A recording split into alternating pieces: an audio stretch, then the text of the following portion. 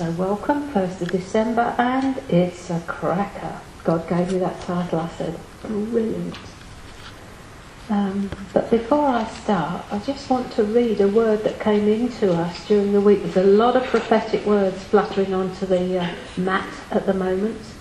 This may help you to understand what is happening personally or within your fellowship. It just may help you to make sense of it, that God is actually in control, and we do not want to blame the devil for something that Father's doing. And this is called Dust Bowl. I believe it's from Chris Larkin's ministry, Sword of Fire. I saw great waves of dust rolling over the land. It looked like surf, but it was all dust, blowing across the ground. It was like a huge dust storm, but it was not caused by winds, storms or tornadoes. It was from the earth. The waves kept rolling. They were no higher than buildings or any man-made construction, and they rolled over everything that could be seen. It seemed like the dust was in the wake of all angelic hordes being released over the land, stirring everything and everybody, unsettling them. I saw many people being lifted up and put down in different positions or places. Then I could see the outline of horses' hooves in the dust, galloping across the ground, but the horses' hooves did not cause the dust. I could see angelic hosts above the horses, but they were not riding them, they were accompanying them. As these waves rolled, I could see figures running around, and I knew that the dust was coming from the figures, the people who were stirred up, shaken up, disorientated. There was a lot of running around, people rushing in confusion. There was a stirring up of all that was earthly, and it was the preordained time for this to happen. Yet it was also a response to the prayers of the many saints who had cried out for healing in the land. The prayers were not being answered in the way they'd thought, and to some it seemed a terrible thing, even the work of the enemy, but it was the Lord's mercy being released. All that was built on man-made structures was suddenly seen and then blown away, leaving level, clear places. I realised that the angels and horses were sent to stir up everything that was neither in the right place, position or purpose, nor in the right heart attitude. So I knew that the stirring was a good thing. But it didn't seem like that to watch, and it certainly wouldn't have felt good to the people who were in the middle of the waves. I saw buildings crumbling in the dust and lots of paper flying around. Through the dust I could see pinpoints of the most amazing light, pinpoints of glory. Some lights stayed in their place during the dust waves, but others seemed to move ahead of the waves. I asked the Lord what it meant, and he said that his plans and purposes for time on earth now have moved into a new time. The planned time. A kairos moment, if you like, when God breaks in. Time had slipped. For this time he had to have his people right. In the right place, with the right people, and in right relationship with him and the body. So he sent his angels to minister the stirring up of the people. But the dust was not from the angels, it was the earthly things being stirred up and blown away. He said that many in this time will be repositioned or have radical changes in circumstances or situations. Old mindsets and even godly desires will be swept away to prepare for this time on earth, which is ordained from heaven. After the dust had been stirred up, there was to be a time of seeming silence and emptiness. But this too was the Lord, and the emptiness was to be filled with the desire for God and his will alone, and nothing of the earth. Brackets dust. Then a great silence, a stillness, a moment occurred. The moment was for a response. After the response, movement slowly began to be seen and people emerged. It looked like Red Cross uniforms moving across a battlefield after a great battle. People of comfort and hope emerged first. Words of encouragement were bringing restoration and courage to rebuild out of the emptiness and devastation. Many repairers and restorers then appeared. The devastation was most seen in those who had been captive to religious structures which did not bring life, and many of these came from surprising places. The purpose of the horses was to trample the earth so that the people could see what was of dust and what was of the Lord. So much dust was thrown up. The pinpoints of glory were the things of heaven which were established on earth. Some of the things were established and needed to stay behind. Others were to carry forward into the new time as they had yet to reach completion. However, I knew that some of those lights that stayed behind also had not reached completion, but that the time had passed and they needed to be left as they did not fit what was coming. Any of these lights in the future would be through a different means, and those who were holding on to them needed to let go or stay behind.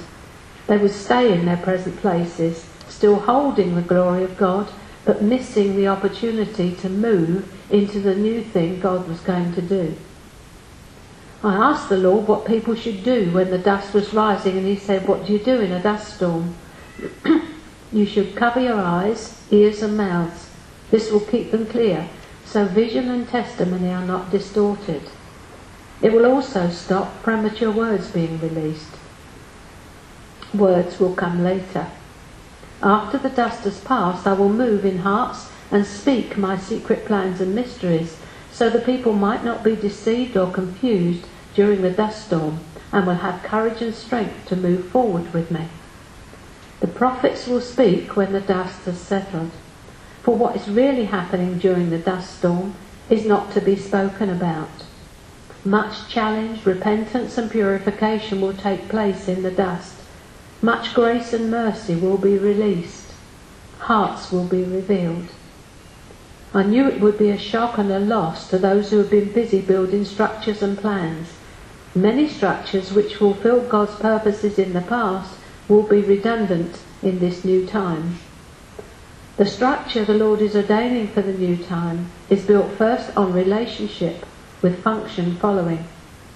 Just as God is relational first, and out of relationship life comes. Who we are together will determine what we do, not what we do signifying who we are. There is no lack of things to do, but there is a famine of true fellowship.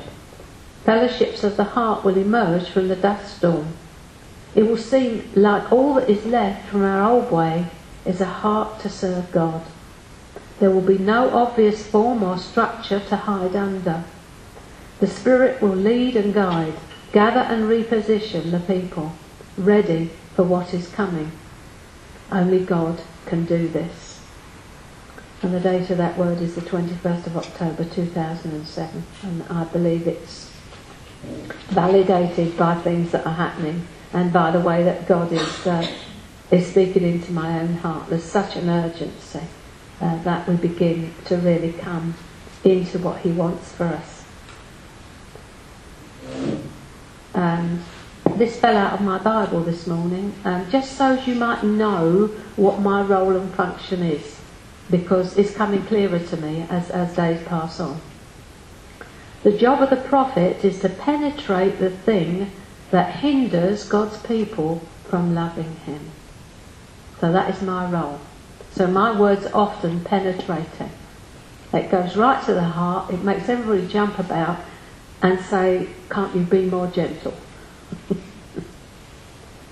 The false prophet is the one who says really good things that aren't from God. So there's a way that you can test the word. You need to test what's coming forth from me, because we are in perilous times and we all make mistakes.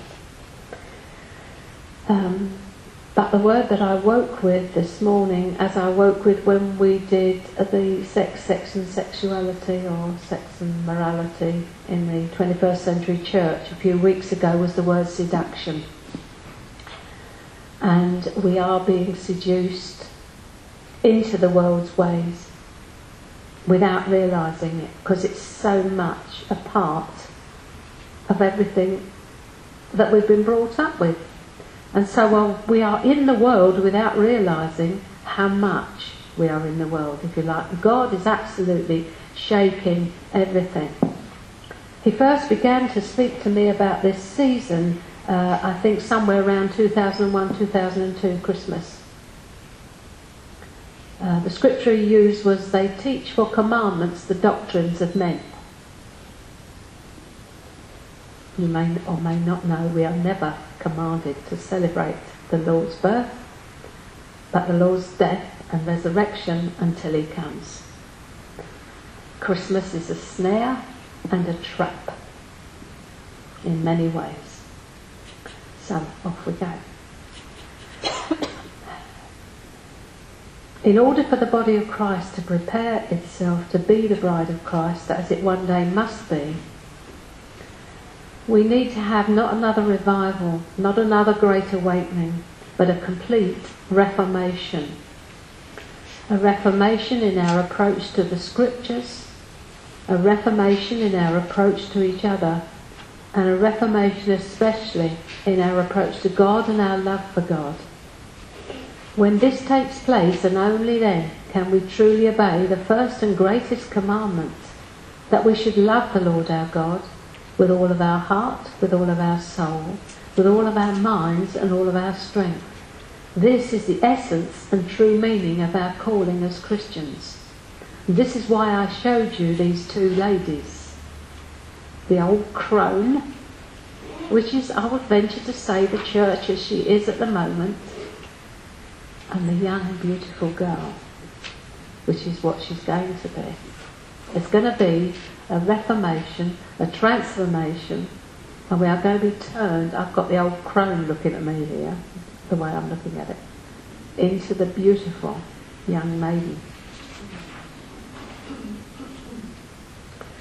What I will be sharing this day, and probably until Jesus comes, is how important it is that we get back to the first commandment, placing God in his rightful place of honour in our lives. For too long we've put the second commandment first. We've become a consumer church, a please the people at all cost church, a don't rock the boat church.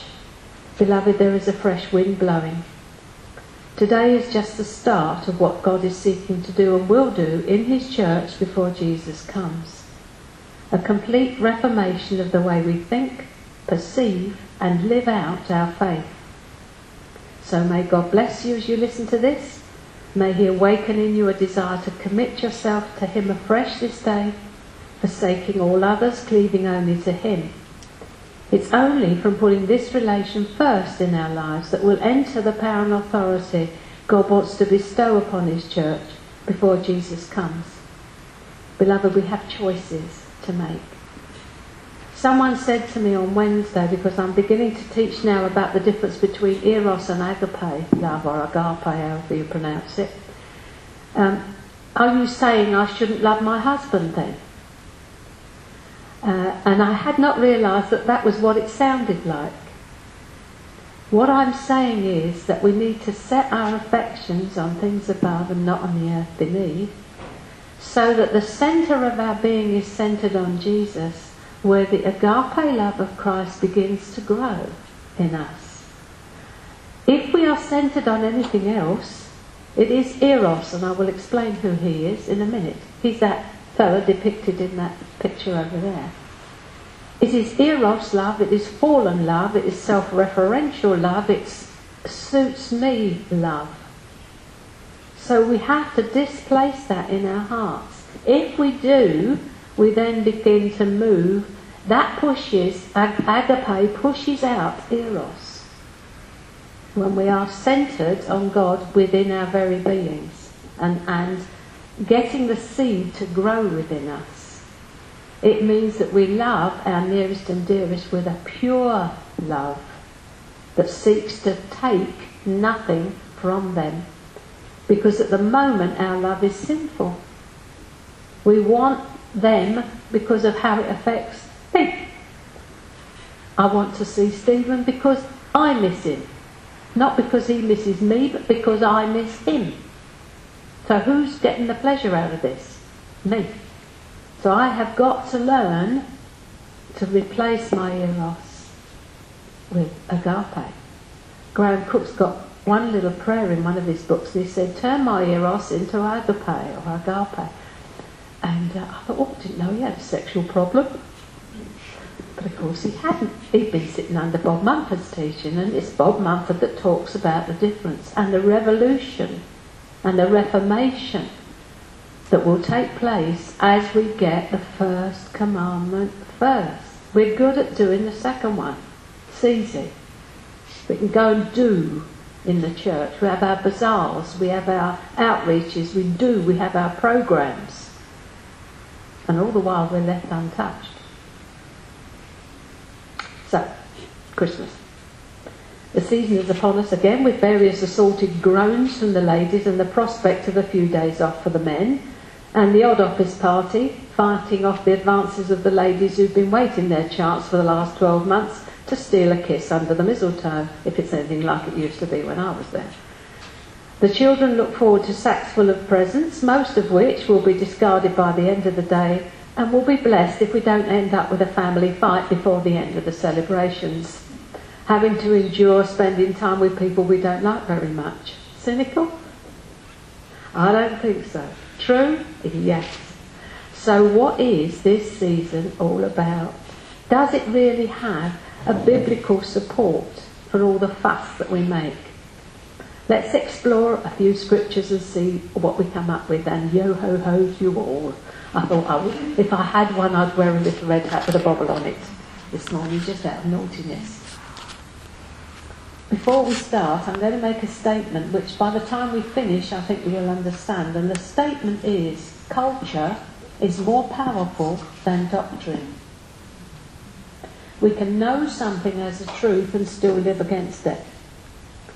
The season we're coming into will have more of a hold on you than the truth of the situation, because of the culture in which we live and the pressure within that culture to conform to what is celebrated at this time of the year.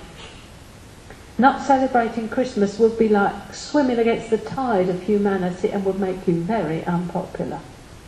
The whole earth celebrates the winter solstice, Christians included. Only we've overlaid it with our Lord to make it not only acceptable but also respectable. And we can rationalise all the things we do at this time of the year. We are captive to the culture. Somebody even said to me the other night, well, it brings people in at least twice a year. I said, yeah, but it leaves them in the same place as they were when they came in. And I'm not looking for a baby in a crib to come back. I'm looking for a becoming king and the Lord of Lords, and every knee is going to bow. I mean, let's have it like it is. So my purpose is always to lay out the facts and let you decide for yourselves. I'd like to give you a scripture for the statement, culture is more powerful than doctrine. And it is Exodus 32:25.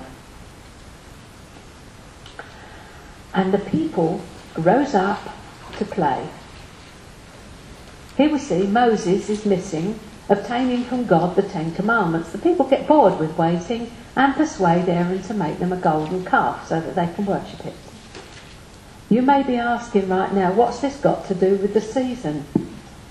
Simply this. It's our golden calf that we have made while we wait for the coming of our Lord Jesus. We've come so captive to our culture that we are totally unaware of it. I hasten to say this is not limited to the 21st century. The slide began, believe it or not, around about 60 AD, just after the apostles died. Just been corrected, it's Exodus 32:6, not Exodus 32:25, so please, it's Exodus 32:6. And the people rose up to play. So Moses is missing, obtaining from God the 10 Commandments. I think I got as far as the slide began about AD 60. So we're living in the culmination of it. Living a life so far below that which Jesus not only won for us but wants us to have, that it's almost unrecognisable. But it's not too late to change. Graham Cook's fond of saying that God is not coming back, or Jesus isn't coming back for an acne-ridden old hag. He's coming back for a radiant bride. So to do that, to change this old crone into this beautiful woman, means there's going to be a little bit of heat and a little bit of pressure. So we need to ironing out the wrinkles and squeezing out the zits. We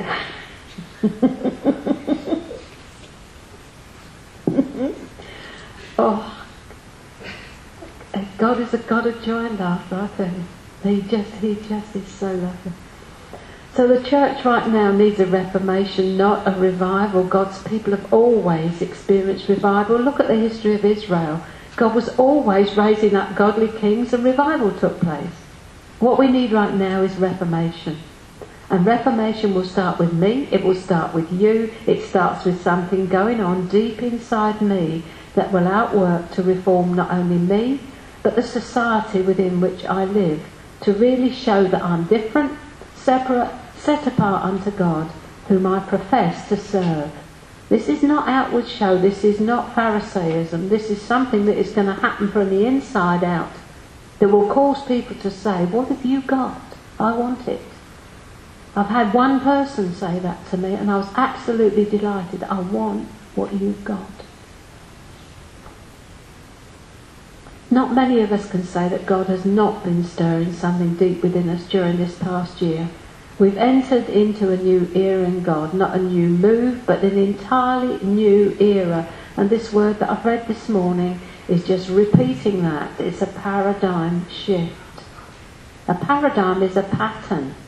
And there is a change in the pattern God is cutting of his church. If you watch closely, you'll see it. A paradigm shift is where we look at something familiar completely differently. Just like the picture of the lady. So much so that the one is unrecognisable from the other. I think that's a brilliant picture. The old crone's looking there at me at the minute, but I can look and see the lady as well.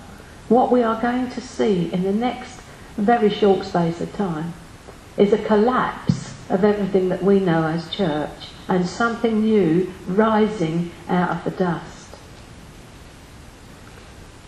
Next year, God willing, I will be looking at such subjects as anarchy and rebellion and the sources and reasons for this. But as I've already said, God has started to lay out what he wants to talk about. And I think, I don't know, all I know is what he wants to talk about. That's all I've got is the title, so we'll see where that takes us. But once this anarchy and rebellion thing is out of the bottle, it's impossible to get it back again. Try that. I have a strong proof. Yes.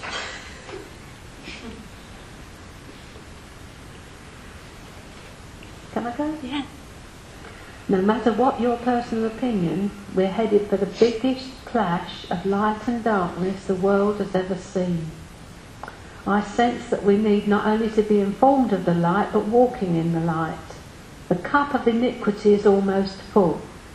To find out what this means, you'll have to come to the teaching on Revelation next year. But the principle is that God doesn't judge until sin reaches its right to the top of the cup and spills over. And you see it first in really, really early in Genesis. But we won't go there right now. But the whole world is pretty well teetering on the edge of the iniquity being full. But for today, a little bit light-hearted, I want to look at three things. The Jewish celebration known as the Feast of Hanukkah, that is Hunakkah, or the Festival of Lights.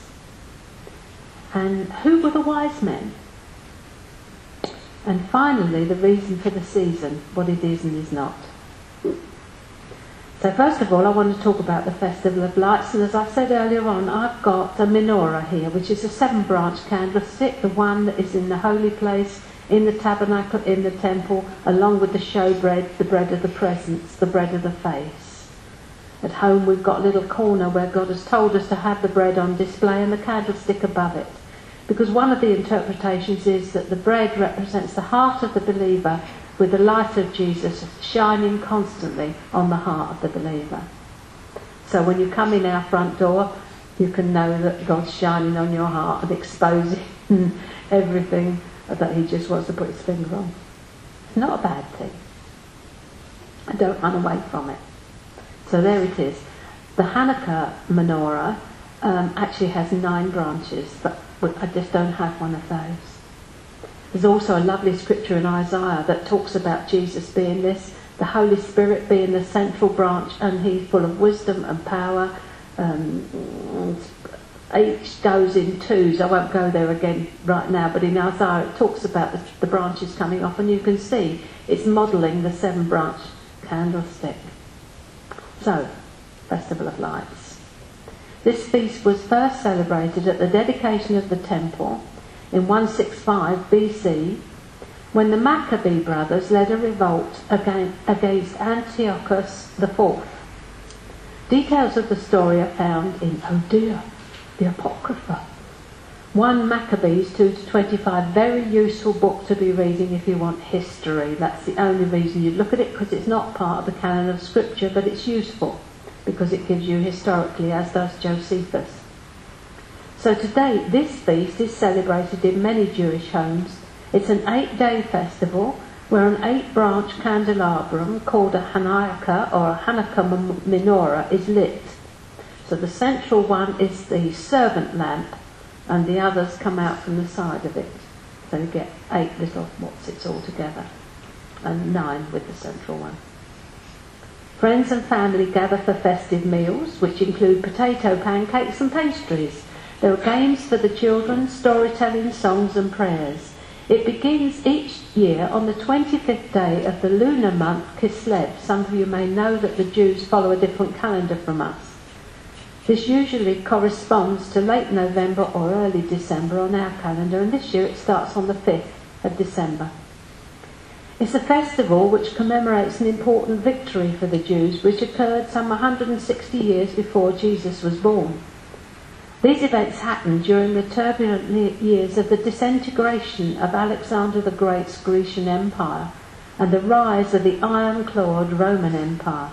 And we'll see more of this again when we study the book of Revelation and we look into the book of Daniel. Alexander's conquests had introduced the world to the Greek language, common or koine Greek thought, customs and philosophy. Greek education had become a universal standard, and we are still Greek in our thinking. As I've said to you, tell a Greek something like this and they'll go straight away to get all the references. I'm saying myself, get piles and piles of information. Say, my peace I leave with you, where they'll go and do a word study on peace. If you say that to a Jew, he'll say, okay, give it to me then. Jews are more receiving of what God wants to do. We need both. When Alexander died, suddenly his great empire was split under 4 generals, one of which was Antiochus IV, who declared himself Antiochus Epiphanes, meaning God manifest. In other words, he called himself the God. He declared he was divine. Behind his back, however, the people called him Antiochus Epimanes, which means Antiochus the madman. Around 170 BC, having failed to invade England, he reversed back and in fury overran Jerusalem. Whereas his forebears had been lenient towards the Jews, he hated them and vented his malicious anger on them. He entered the temple, killing the priests and their families and ransacking it. It is recorded he actually skinned some people alive, which is absolutely horrendous, isn't it? He destroyed the scrolls and condemned to death those serving and worshipping there. The carnage was terrible. The temple was quickly converted into a temple to Zeus, with idols erected and pigs sacrificed on the altar. Any Jew who would not bow down to this was summarily executed. The persecution of Jews was intense, and many died for their faith in Jehovah. One priest, Mattathias, and his sons fled Jerusalem when the temple was overrun and sought sanctuary to a town called Modin near Lydda to the west of Jerusalem. I had quite a job to find out the proper spelling of this, but I found it in the end. I went into a little thing called Wikipedia, which is a free encyclopedia on the internet, and found it in there. They could not, however, escape the arm of Antiochus. The king's officers eventually came to Mattathias and his 5 sons, demanding that they comply and fall down and worship and sacrifice to Zeus. He refused, and he and his sons took up arms against the king's officers and slew them.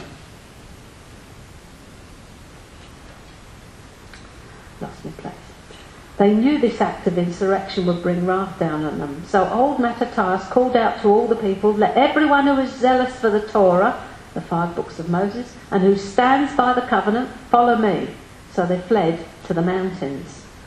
They were not long alone. Joined by others, they soon formed a small army and mounted guerrilla warfare against the Syrian occupation force, determined to return to Jerusalem and regain the temple. During their engagement against the Syrian occupation force, the freedom fighters came to be called Maccabees, which means hammers. And Judah Maccabees would forever after be known as Judah the Hammerer. Their early successes attracted attention, and the little army was harassed constantly by the opposing forces. Soon the Seleucids sent thousands of mercenary soldiers to root out the rebels in the hills, thinking to get a quick and easy victory. But in a stunning victory, much like the modern Six-Day War, the Lord overthrew the massive army before a small band of rebels, and it was clearly a miracle. They pushed forward despite overwhelming odds and took back Jerusalem.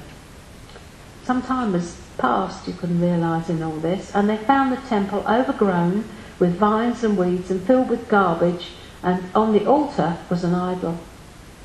The Jews cleaned the temple, but when they were ready to light the lamp, the menorah, in the holy place, they could only find one small jar with a seal. And the oil had to be prepared in a certain way, freshly pressed oil, virgin olive oil, sealed for the use and holy unto the use of the temple. So they could only find one of these, and there was only enough oil to burn in the jar to burn for one day.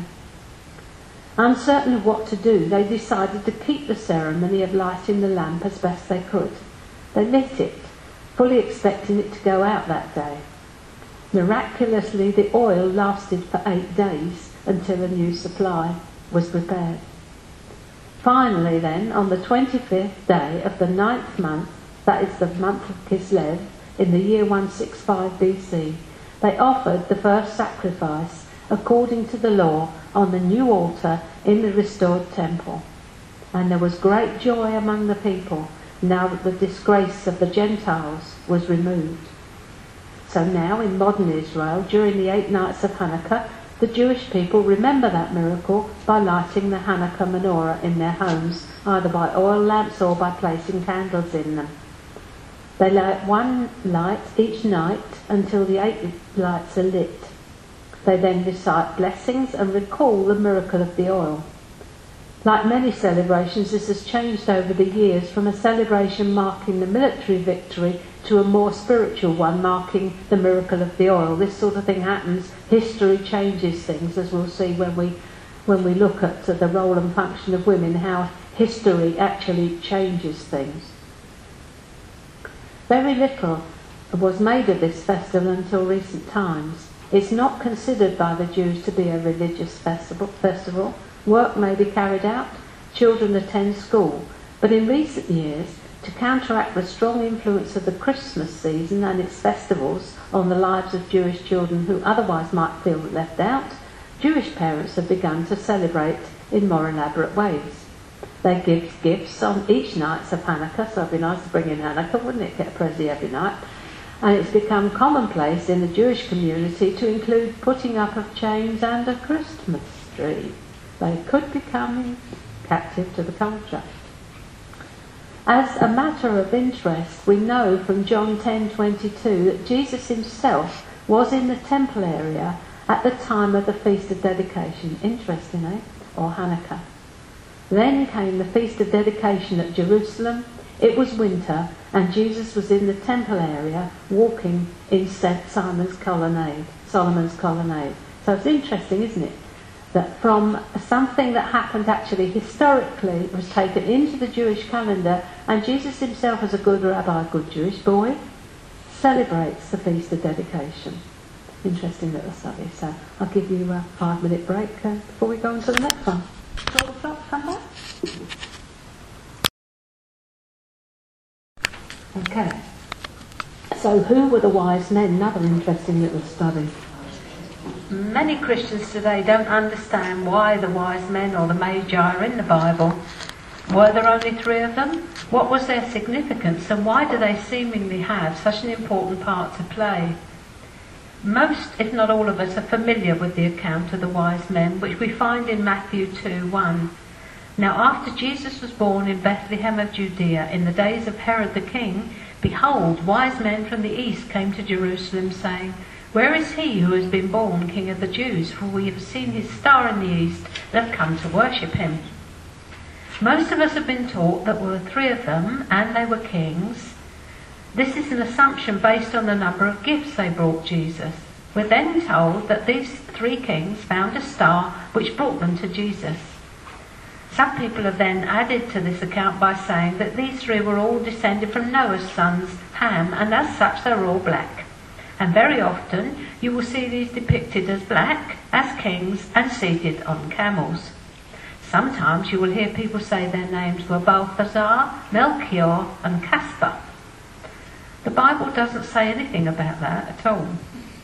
And as we'll see as we go on with this study, the whole legend around which the Christmas celebration is woven is shot through with folklore, legend, and paganism. To see historically what we're seeing, we need to go into ancient history as well as the Bible. People who have had nothing to do with Christianity have written a lot about the wise men. Historians have in fact done much of the verification work concerning them.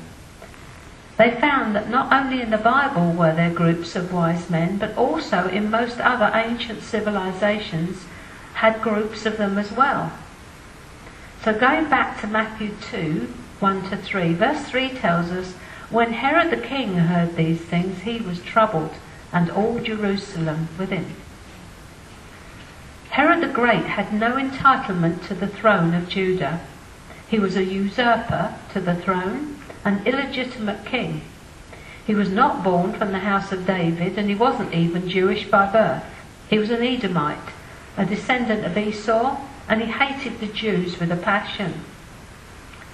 A little background would be useful here. Following the Maccabean revolt, which we've just looked at, and the resumption of temple sacrifice, the Maccabees themselves presumptuously took the throne of Israel shortly afterwards, assuming the crown and the high priesthood. And their right to the crown was illegitimate. They were not descendants of David. The Hasmonean kings, as they were known, were less righteous in their rule. Often they themselves became persecutors of the people, and their short dynasty finally collapsed into a civil war between 2 brothers for the throne in Jerusalem. So about 60 years before the birth of Jesus, a certain Edomite noble by the name of Antipater called on Rome to intervene and settle the conflict. Interesting, isn't it? Jerusalem has always been the source of conflict. The Roman general Pompey marched on the land of Israel, seized Jerusalem and the temple, and settled the civil war by force. As a result, Israel became subject to Rome, and Antipater was promoted to govern it. When Antipater died, the Roman Caesar Augustus put Antipater's son Herod in the position of king over Israel. As a military general, politician, and great builder, Herod was truly great, but as a king he was a tyrant. The stories of Herod's paranoia and butchery are notorious. He knew his right to the throne of Israel was artificial, and this made him guard his throne from every real or imagined enemy. To protect it, he murdered his wife, who was a daughter of the Hasmonean dynasty, and had his son strangled. Friends and family were routinely poisoned, tortured and murdered in order to keep the throne safe. Augustus Caesar commented on Herod's bloody reign of terror by saying, "Better to be a pig in Herod's house than one of his sons." Herod was cruel, cunning and cold-blooded.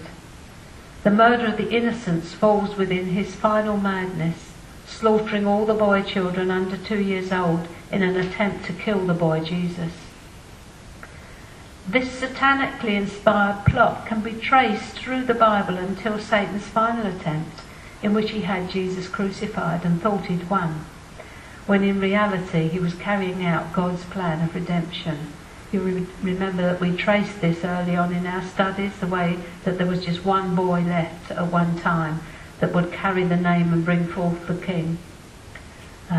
Interesting study how Satan tried to blot him out.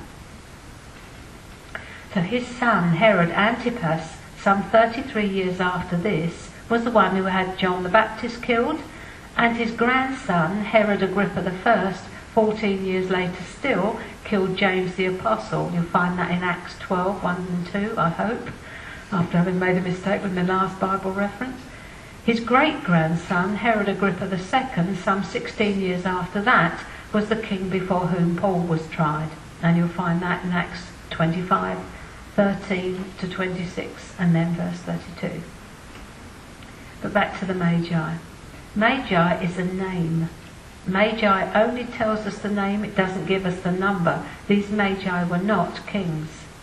The Gospel of Matthew is very accurate indeed, because Matthew has named the group they were.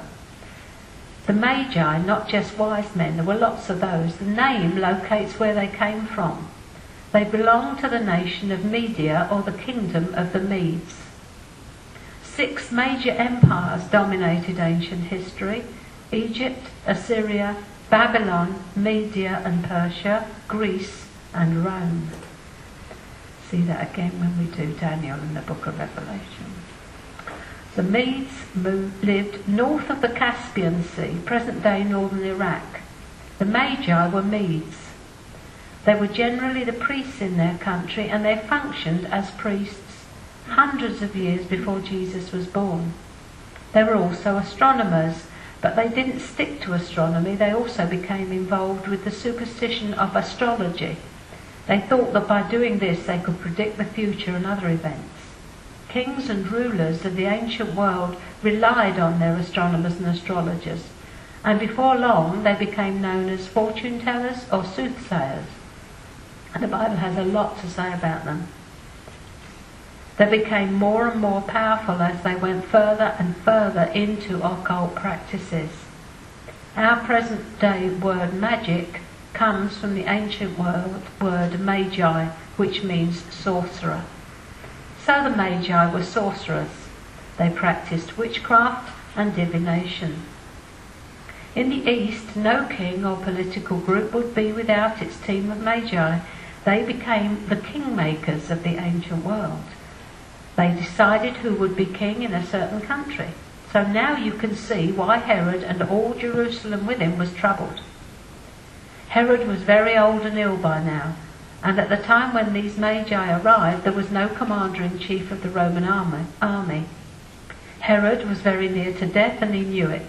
And besides all this, his entire army was out of the country on a mission. So into this scenario come the Magi, or the kingmakers, and he got the wind up big time. Not only this, but these men didn't travel in ones and twos. They were important and well respected in their day. They didn't creep into Jerusalem. They rode into Jerusalem on horses, not camels, with a military escort of armed troops, at least 1,000, because of the important position they had. They didn't, as it's portrayed on the Christmas card, come silently in on camels bearing 3 gifts. So Herod and all Jerusalem knew that the kingmakers had arrived, and they intended to make someone king, and it wasn't Herod. So now you can see the reason why it says Herod was troubled, and all Jerusalem with him. The political Jews would have been troubled too. They enjoyed their position in the synagogue and the honour afforded them. This is why they continually questioned Jesus about his mission.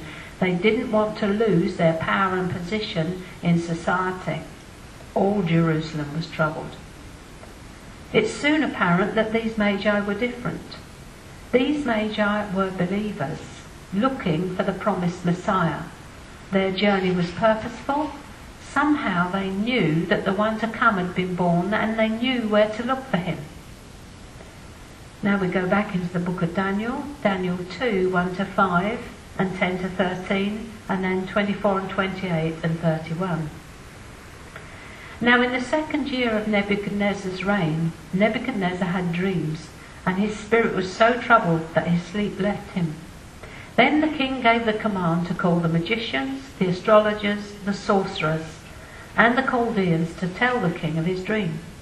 So they came and stood before the king, and the king said to them, I have had a dream, and my spirit is anxious to know and understand the dream.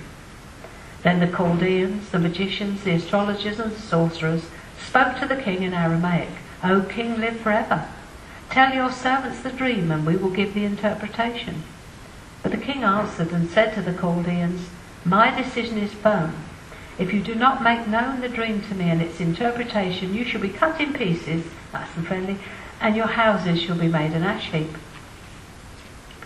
So here we have Nebuchadnezzar's dream, and his magi are summoned to interpret it. Note that the verse 2 uses the word magicians. Whenever you read in the Bible magicians, it's the word magi, and if you go away and check it up for yourself through ancient history or a literal translation, you'll find that the word is magi, not magicians. Verse 13 now. So the decree went out, and they began killing the wise men, and they sought Daniel and his companions to kill them. Daniel was also sought to be put to death because he and his friends were becoming known as a group of wise men. And it was at this point that God intervenes. You know the story. Daniel tells the king not only the interpretation but the dream itself, and the king is delighted. Daniel 2:48. Then the king promoted Daniel and gave him many gifts, and he made him ruler over the whole province of Babylon and chief administrator over all the wise men of Babylon. Daniel becomes top dog of the Magi, appointed directly by the king himself, who has now become a believer in Yeshua.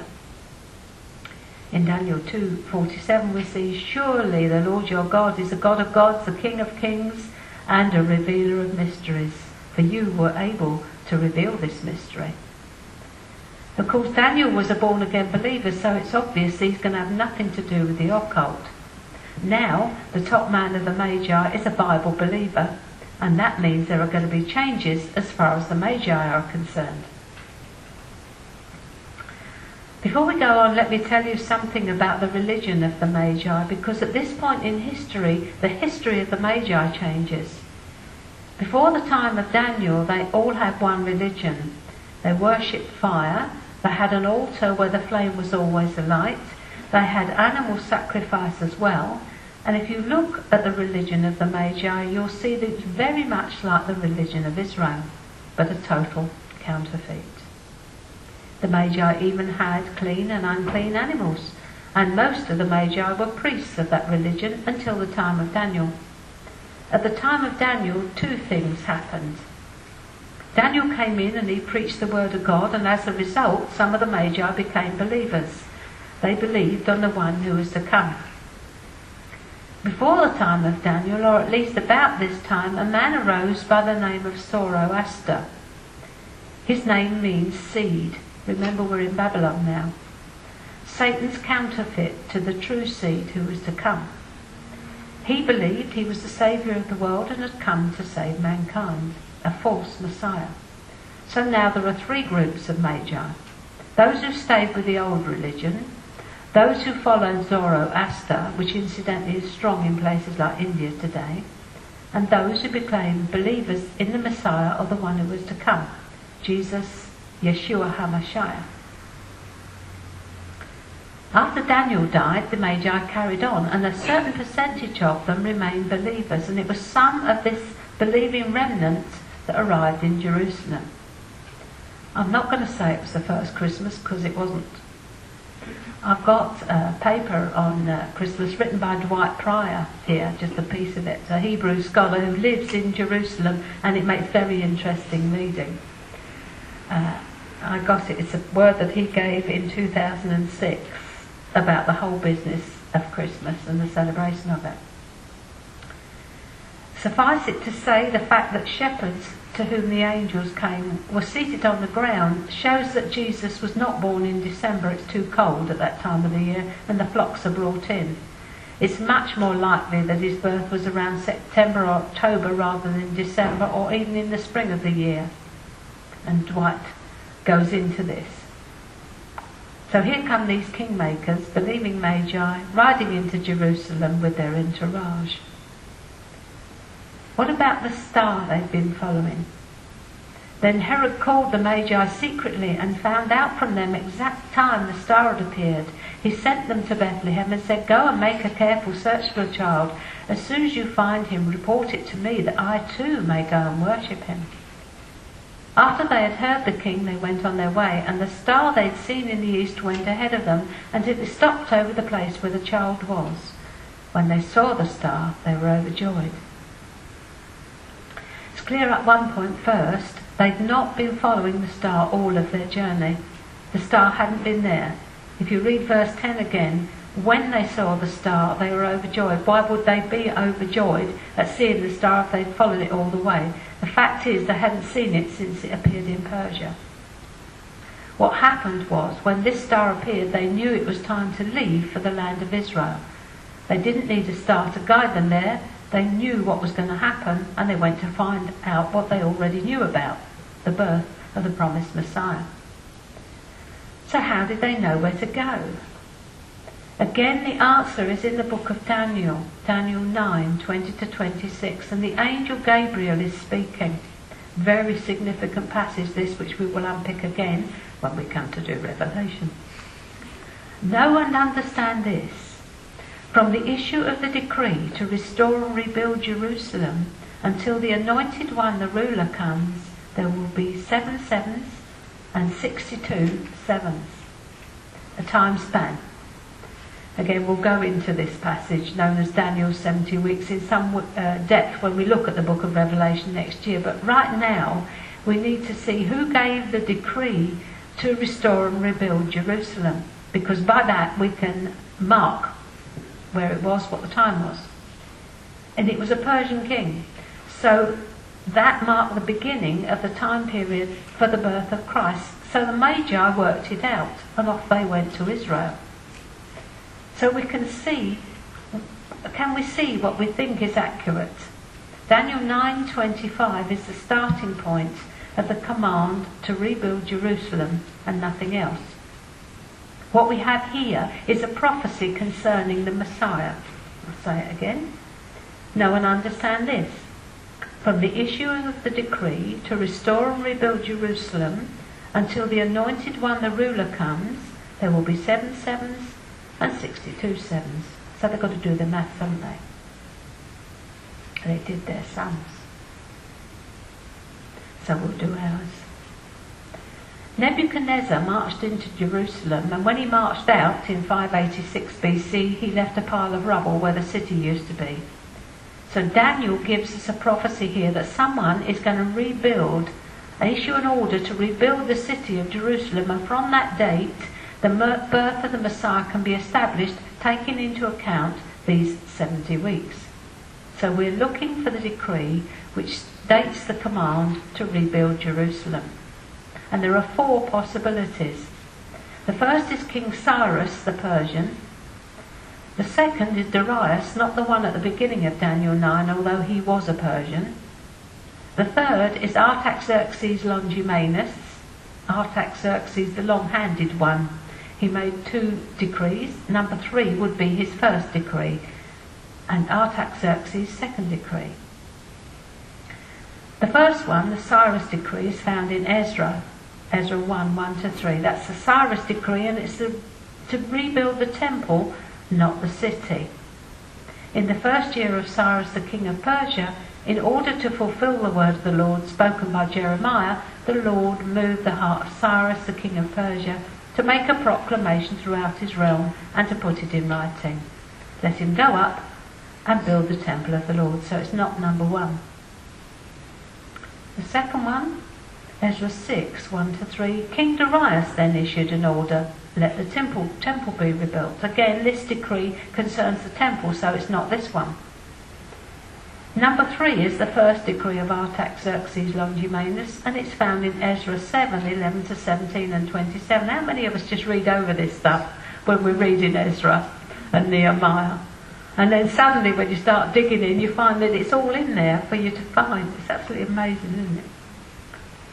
This is a copy of the letter King Artaxerxes had given to Ezra, the priest and teacher, a man learned in matters concerning the commands and decrees of the Lord. Now I decree, and he goes on to say, it's about the temple, to honour the house of the Lord. So it has to be Artaxerxes' second decree, which we find in Nehemiah 2, 1-6. In the month of Nisan, in the 20th year of King Artaxerxes, nice date there, when wine was brought for him, I took the wine and gave it to the king. I had not been sad in his presence before, so the king asked me, "Why does your face look so sad when you are not ill? This can be nothing but sadness of heart." I was very much afraid, but I said to the king, "May the king live forever. Why should my face not look sad when the city where my fathers are buried lies in ruins, and its gates have been destroyed by fire?" The king said to me, "What is it you want?" Then I prayed to the God of heaven, a quick one, and answered the king, "If it pleases the king, and if your servant has found favour in his sight, let him send me to the city in Judah where my fathers are buried, so I can rebuild it." Then the king, with the queen sitting beside him, asked me, "How long will your journey take, and when will you get back?" It pleased the king to send me, so I set a time. This is the decree about the city, and this decree was issued between 79 and 80 years after Gabriel the angel spoke to Daniel. So now we have the period of time up to Jesus' birth in this decree. And the starting point is the 20th year of Artaxerxes Longimanus. So now we know why the Magi turned up to worship Jesus. When they arrived in Jerusalem, the child, Jesus, is now living in a house, not as portrayed in folklore, with them arriving at the inn and the manger and all that stuff. The child is by now just under 2 years old. Matthew 2:11, on coming to the house, not the inn, they saw the child with his mother Mary, and they bowed down and worshipped him. They opened their treasures and presented him with gifts of gold and of incense and of myrrh. So the Magi arrived some time after the birth of Jesus to a house, no mention of a stable, and they worshipped him. These Eastern Gentile kingmakers knew that the king had been born. And the presence of the Magi would have told everyone around that Jesus was king. They didn't just come to anybody. These Persian men with their guard of upwards of 1,000 troops turning up in a small town, coming to a simple building to worship a baby, would have been the talking point of the whole place. The Saviour was born, and even the Magi knew it. That's the point that Matthew is making in writing to the Jewish people in his Gospel. Gold, frankincense and myrrh, these were the 3 gifts the Magi brought. That's why people always think there were just 3 of them, but as I said, we're not told how many there were. These gifts are very important because they showed that the Magi knew who they were visiting. Gold is always given to a king. You never gave a king anything but gold. So the gold meant that the baby was a king. Incense. The only time you gave incense to someone was when you were worshipping a god. You never gave incense other than in worship. All the altars in the ancient world had incense going on them up all the time. So the Magi knew Jesus was God incarnate. And myrrh. You always gave myrrh to your best friend. It made you smell nice. The Chanel of the ancient world. It was also an anaesthetic, and it was used to embalm people, so it was in many ways used in connection with human life. So gold meant Jesus was a king. Incense meant Jesus was God. Myrrh meant Jesus was man. He was fully man and fully God. We'll maybe have a look at Jesus the man one of these times. We're often so busy emphasising the crib and the baby Jesus that there's one bit of the Christmas message so-called that's always forgotten, and that is the slaughter of the innocents, when Herod decreed the death of every male child under 2 years old. There would have been great weeping and sorrow, yet this is never portrayed at this season. Let's just end this part of the study by saying that as far as Herod was concerned, he got the matter right about killing the children aged 2 and below, because he knew a very simple fact.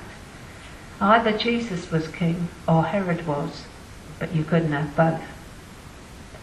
This brings us to a very simple conclusion too. Either Jesus is king in our lives or we are. We can't have both. Many Christians try to have it both ways. This is the central message of Christmas. If Jesus is going to be king of my life, I have got to be deposed. What we were speaking about earlier on, about the eros and the agape. So the worldwide celebration of Christmas, my, did I find a can of worms when I started to unpick this bit. But I've made it as simple as I possibly can because it's really quite interesting. To see the start of this, we need to go back to Babylon again in Chaldea on the Euphrates near modern-day Iraq, the place where some of Noah's progeny settled immediately after the flood and the place to which Daniel was deported. You remember when we studied homosexuality, we looked at Canaan, Noah's grandson from the line of Ham, the one that Noah cursed, and subsequently, where the homosexuality began. And the subject of this little study is also a grandson of Noah, this time Nimrod, the son of Cush, the son of Ham. Same line, another of Ham's boys, who settled on the Euphrates River. Babylon was a rich city, built like Nineveh by Nimrod, grandson of Noah, who, it is said in Genesis 10:9, was a mighty hunter before the Lord. This is a mistranslation. Nimrod was a mighty rebel and a powerful rebel before the Lord, establishing Babel and building a tower in direct rebellion to God's stated command to scatter and fill up the earth. In Genesis 11:1-4, you'll find it says, "Now the whole earth had one language and a common speech," which means they all thought the same way. As men moved eastward, they found a plain in Shinar, eastward being from Mount Ararat, where they came out of the ark and started to spread. So if you've got the ark up here on Mount Ararat, they came directly down to the land of Shinar, the Chaldeans, Babylon down here on the Euphrates River. But on the other hand, Canaan and his mob went over there, Sodom and Gomorrah and Canaan's land that God gave to Israel over that side. So they found a plain in Shinar, Babylon, modern day Iraq, and settled there and said to each other, "Come, let's make bricks and bake them thoroughly." They used brick instead of stone and bitumen for mortar. They waterproofed it. They weren't taking the chance of another flood, although God had said he wouldn't flood the earth again. They didn't believe him, so they waterproofed their tower. This tower was rank disobedience and is one of the most evil things that mankind has ever designed. This was the start of a movement which is becoming very obvious now. Mankind's attempt to be totally independent from God, politically, religiously, and commercially. It's a system that the Bible calls Mystery Babylon. Gotta come to the teaching on Revelation and find out about that one. So Nimrod decides he's going to be king of the earth, not God, and he begins his kingdom by building a city in Babylon. He built many cities, of which Nineveh was one. Do you remember where Jonah was sent, wasn't he? Satan spawns a blasphemous religious system in Babylon. When man fell, he had a spiritual void inside of him which nothing but God could fill. And Satan knew that if he left that void unfilled, sooner or later man would realise that things had not worked out as he wanted them, so he'd go and look for something else. Do you imagine that he just said, "Oh dear," when God said in Genesis, "He shall bruise your head and you shall bruise his heel"? You know me, I rarely say I believe. I usually stand on the revealed word of God, but on this occasion I have to say I want to posit a theory, which is to put forward for your consideration something such as a suggestion, an assumption, or a fact, which is that at that point Satan conceived a plan to counterfeit the promised seed of the woman who was to bruise his head. He would provide a seed, but it would be a demonic counterpart to the true seed. And we see it in Zoroaster, who we referred to in the last study, whose name means seed. Having hatched his plan, he then waited his opportunity to bring the plan about, and his first opportunity came very soon with the birth of Cain. Remember, Eve said, I have gotten a man with the help of the Lord. She thought, this is the one. This is the one that is going to put it all right. But no, another one comes along, Abel. Abel had God's approval because he did things God's way. And we find God saying to Cain, sin is crouching at the door and desires to have you, but you must master it. But it masters him, and he kills Abel. Did Satan fear that the one who was to be his downfall had arrived already and he had to get rid of him? So to deceive mankind, Satan devises a counterfeit religious system to fill the void. He was, remember, the most subtle of all Satan's creatures. He's very clever and still is. Somehow he must invent a plan which will include a woman who can bear the promised seed. This seed must die and rise again and be worshipped and lead away the whole earth. In this way, he, Satan, will have the worship he craves and destroy mankind who he hates with a malevolent hatred before he himself is cast into the lake of fire for eternity, because he already knew his sentence was passed. It just hasn't been carried out yet. In apostate Nimrod and his consort Semiramis, or Semiramis, some people call it, Satan finds the perfect pair. However, the system didn't actually develop through Nimrod, but through Nimrod's wife, Semiramis. Let the story begin. Tradition has it that Shem, one of Noah's 3 sons and Nimrod's uncle, was so disgusted at Nimrod's apostasy that he killed him while they were out hunting. Remember, Shem would have just come through the universal flood. He well knew the reason for it, as would Nimrod, hence his building of a waterproof tower. But when he discovers the rebellion in Nimrod, he takes the law into his own hands and kills him. Meanwhile, Semiramis, Nimrod's consort, hearing of the death of Nimrod, fearing for the loss of her position and wealth, deifies Nimrod, saying he was now a god and as such was to be worshipped. She also made herself a queen and required worship from her subjects. From this, all the gods, small g, have sprung, as has the almost universal worship of mother and son. The Greek gods, Venus, Apollos, Pluto, all spring from this. The goddess Astarte, which you read a lot of in the Old Testament, or Ishtar in Babylon, from which we derive our word Easter, Baal and his consort, all root from here. The names are endless, but they go back to the same person, Satan, who was the originator of the counterfeit Messiah. Semiramis, it said, found one day that she was pregnant. She claimed her pregnancy was not from a human father but from heaven.